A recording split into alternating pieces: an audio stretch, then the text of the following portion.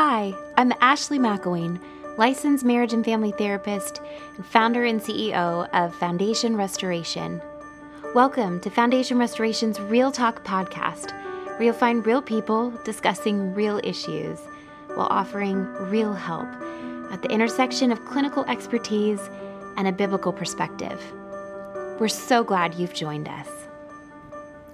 Welcome back, friends, to the Real Talk podcast. I sure am glad that you have joined us. I hope that you are having a wonderful day, wherever you are, whatever you're doing, whatever time of day it is, wherever you are in this world of ours. I hope and pray that this podcast finds you in a great space. And if not, I hope that our time together helps you find a renewed sense of joy. Again, thank you so much for joining us. We are going to be picking up with part 2 of Who Am I? Why knowing your identity matters. So a quick refresher, if you missed part 1, or if since it's been a couple weeks since we launched part 1, if you'd like a quick refresher, kind of just going over the concept of discovering and understanding our identity, knowing that who I am and that how we answer that question is so incredibly important. It informs everything that we do. It guides us.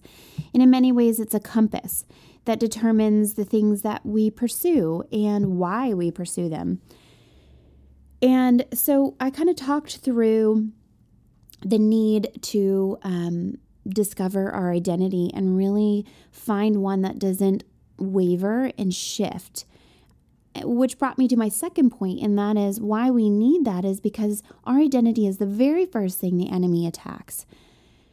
And I walked you through Matthew chapters 3 and 4, where Jesus was baptized, and after he was baptized, the very first thing that God did was he declared an identity over Jesus, and he said, "You are my beloved Son, with whom I am well pleased." He then went out into the desert to be tempted. And the very next thing that happened, and the very first thing that Satan did was call into question Jesus's identity, if you are the Son of God. So I was saying how Satan loves to get us to question our identity. So we take our eyes off of God, we go inward, and as we start looking inward, we are distracted. We can become very prideful and self-righteous. And as we take our eyes off of God and who he calls us, or who he says we are, Satan then is able to tempt us. And he's able to tempt us with something that seems very alluring because he's trying to give us a false sense of our identity. And so that then segued into, we've got to realize that we are going to be attacked by the enemy in our identity, so we have to know what our identity is. And that third point was that we are children of God, created, chosen, and loved. He created us, and he chose us to be his sons and daughters.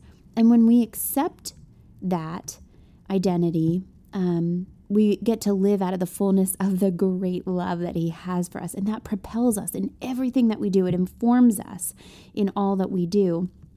Because again, we aren't, everything we do in life isn't to search for an identity, isn't search for a purpose. It's just to rest in knowing whose we are. And we operate out of a place and a posture of love, which then brought us to the fourth point, which is the pressure isn't on us to perform. Because when we know that we are a child of God who is loved so deeply and fully, no matter what, it takes the pressure off of us. We get to live from being loved and not to be loved. We're not trying to earn our love or our value or our worth because we already know that we are loved and valuable and worthy. And I talked about the example of being the paintbrush in the artist's hands. And so again, when we look and we say, okay, these are the facets of our identity. I'm in that, I'm resting. That is where we're going to pick up here today in part 2. I mentioned at the end of part 1 that if you know me at all, I'm really big on application, meaning what's the next step? So you have the information, but now what? And maybe that's just me being a therapist. I don't know, but I feel like you've got to do something with information. So that is what I intend to kind of delve into and kind of tease out is what do we do with this conversation that we've had about identity and those 4 points that I made last week in part 1, or not last week, 2 weeks ago in part 1. And so I am going to break down, how many points do I even have? I have them lettered. So I've through F. You do the math, A, B, C, D, E, F. I got 6 points. So bear with me. But I hope that answering what you do with this, now what, I hope that it'll help you take this information and create some action that is impactful. So number 1, what do we do with this? I think we sit down and we start taking inventory of the identity that we've placed over ourselves. Who have we said we are? Again, I asked you last in part 1, I said, who are you? Answer that question. And I would say, ask yourself that, right? Grab a piece of paper and write at the top, who am I? And start jotting down who we say we are. Somebody asked us that question. How do we answer that? Who have others said we are? What are the things that we've heard other people say to us? Oh, goodness, you're smart. You're reliable. Oh, you're so-and-so's daughter, or, oh, you're so-and-so's son. What are the identities that others have said over us? What are the identities that we carry around with us and that propel us? And so just right now, unless you're driving, take out a sheet of paper and write at the top, who am I? And just start writing down every identity that you can think of that you have held on to, that others have said over you, so that we can take an honest inventory. Number 2, next is we start looking at that list and asking what we do with it. Do we want these identities? Are they identities that we take on, or are they just things that people have said over us? Do these identities serve us well? Are they true? For example, if we've been told we're always second best by someone, do we accept that identity? Or do we need to uproot that seed that was planted and destroy it? It's funny. I wasn't going to share this story, but I love when people share stories, so I'm going to go ahead and share it. Back in high school, I ran track and field.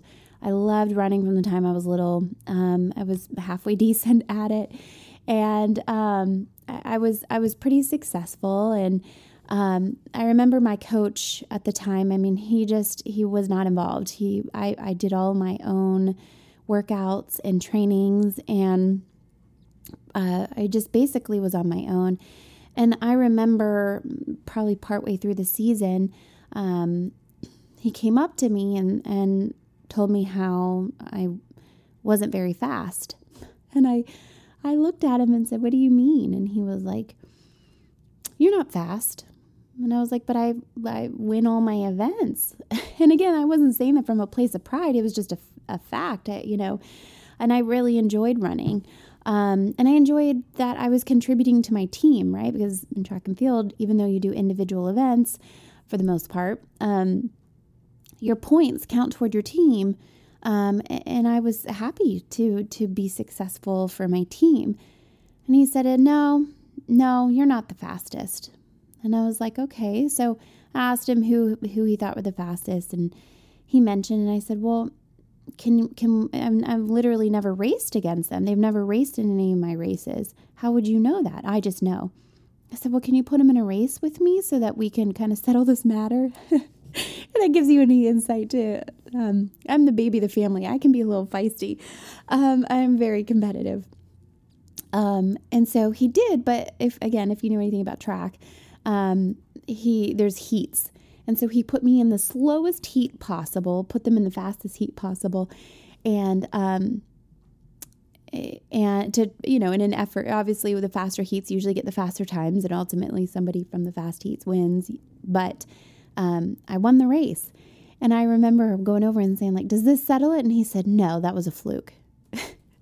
And I'll tell you, I've carried that around with me for far too long. And that's not the first time ever in my life that, I've kind of been told I'm not who I am. You're not fast. And again, it's kind of a silly story, but again, those things shape us. They formulate us, and we take those things on. And a lot of times it's not just the obvious message of you're not fast. It's you're not believed in, or you're not good enough, or nothing you do will ever be good enough, or you can never prove yourself. And so I think what we have to do in life is take that inventory so that we can kind of see what we've put on ourselves, what others have put on ourselves, and start filtering that out. What do we need to get rid of? What do we need to just look at and say, that's just not true? And so you kind of do you start doing a spring cleaning of your inventory of the things that people have said as to who you are. And then I think the third thing we got to do is, with all of those things, we got to draw that umbrella. And I would encourage you, if you have that piece of paper that you wrote all those down and you're start crossing out the identities that you refuse to believe, or that do not serve you well, or just, again, are false. And then what I want you to do is draw an umbrella. I'm not a great artist, but it's kind of a basic shape. I want you to draw the top of an umbrella over all of those things if you can. If you need an additional sheet of paper, get an additional sheet of paper and kind of tape it. You draw an umbrella at the top of that and tape it behind, so that basically there's an umbrella covering all of those other things listed. And what I want you to do is, in that umbrella, I want you to write, child of God. If you have accepted Christ as your Savior, if you have accepted being a son or a daughter of God, then I want you to write that down. I want you to look and say, I am a child of God, and it's time for me to put on that ultimate identity. We've got to pour that firm foundation of who we are, and then we can take everything else and start building our life upon that firm foundation. Loved, created, chosen child of God. And then we can start slotting in those other identities, characteristics, and pursuits. It's funny because this makes me think of the scene in Lion King. I don't know if you guys are Lion King fans out there, but it makes me think of the scene in Lion King where little Simba has ventured out where he shouldn't have been, and he comes across Scar's hyenas. And he's kind of backed into a corner, and he tries to scare off the hyenas by letting out a roar. And when he goes to let out a roar, it's a very little unintimidating roar. Roar. You're welcome for that. It's just this little kind of sad roar that ultimately the hyenas just start laughing at. They're laughing at his efforts to protect himself. So then Simba kind of, okay, don't laugh at me. And he tries to let out another roar.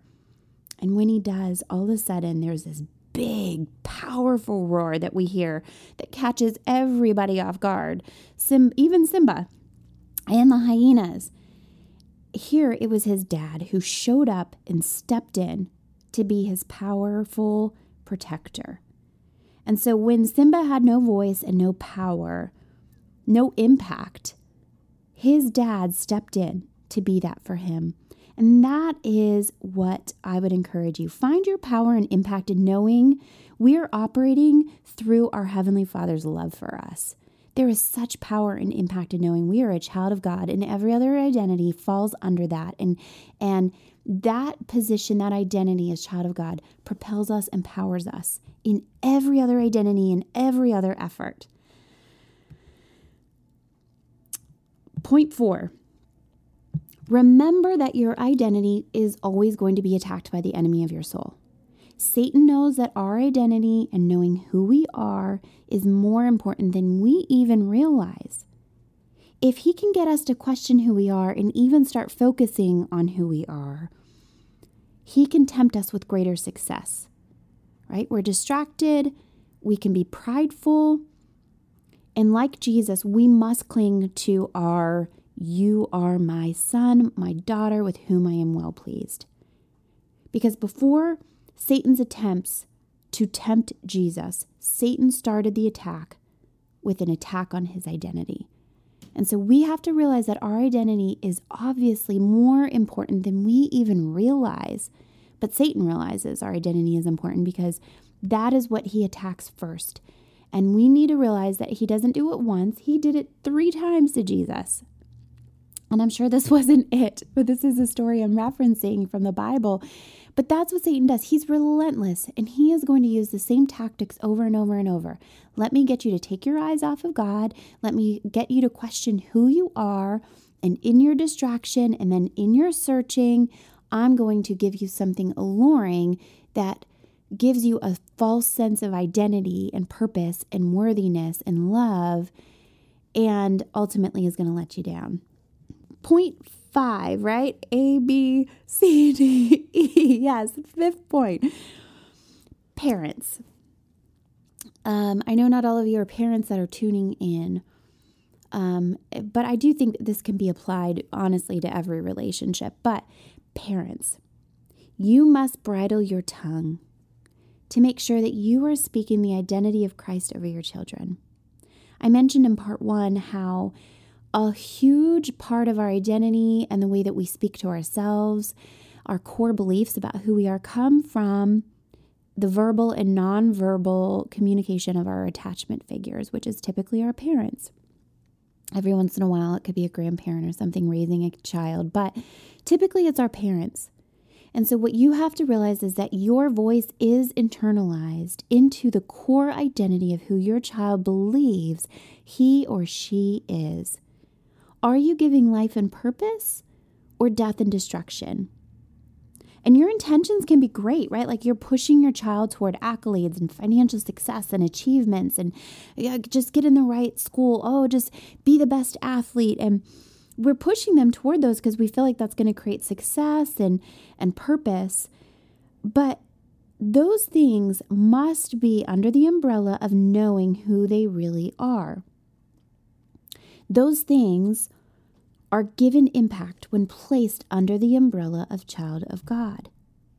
They pursue those things to be a blessing and bring glory to God.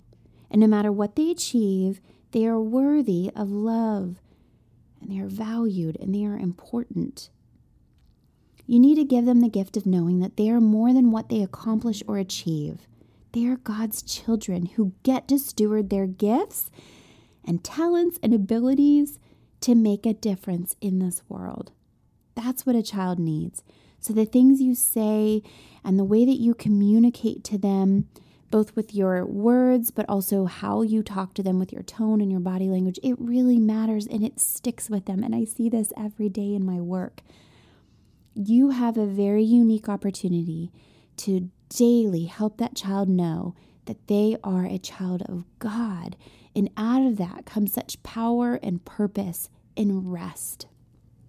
For those of you with younger children, just a little recommendation. There's a book, You Are Special by Max Lucado.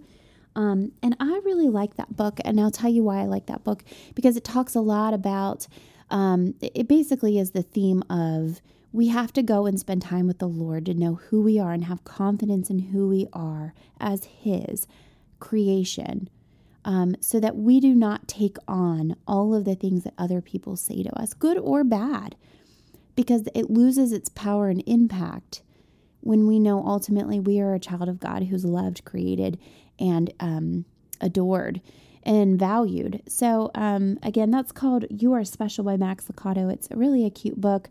I'm trying to think, I don't know exactly what age group it's for, but I mean, I think that you could read it for middle schoolers and it still be impactful. So just a little recommendation for you parents. And then my 6th and final point is rest in your identity. And I know that this is so hard. This is hard for me. And every day, like I said, I have to say, you're the paintbrush. You're the paintbrush. You're not the artist. But rest in your identity. Ask the Lord to help you in that, to help remind you that He loves you. Because God does love you. You are loved. You were created by God for a reason. He does not make mistakes.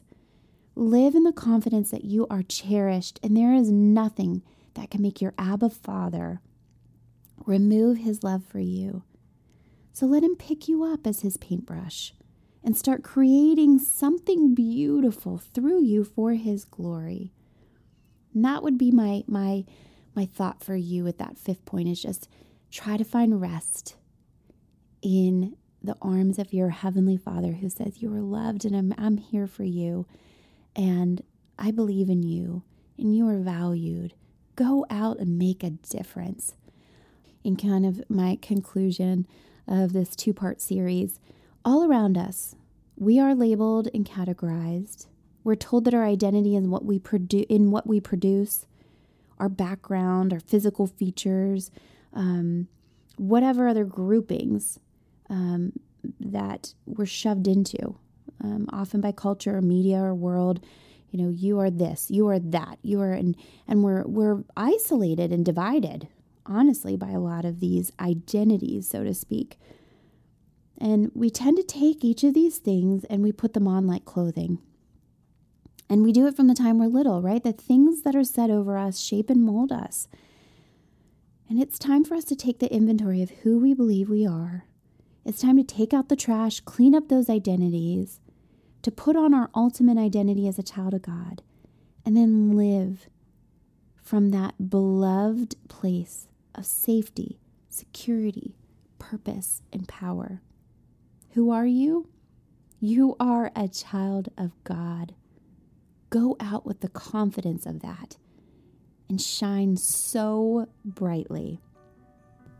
Well, friends, this concludes this episode of the Real Talk podcast. Thank you so much for joining us. We're so glad you did. Remember, you were handcrafted by God, are dearly loved, and greatly needed in this world. We look forward to seeing you back here next time. Thank you for joining us for another episode of Real Talk. To stay connected, follow Foundation Restoration on Instagram and Facebook at FND Restoration, or visit us at www.foundationrestoration.org for more information. If you've enjoyed this podcast, please make sure to follow or subscribe and to leave us a 5-star review so more people can find our show. Foundation Restoration is a 501c3 nonprofit ministry that believes marriage is the heartbeat of society and exists to equip, strengthen, and restore marriages through clinical expertise and a biblical perspective. Please consider supporting our ministry with a tax-deductible donation at www.foundationrestoration.org. Your gift makes programs like this possible. Thank you for your generosity and partnership.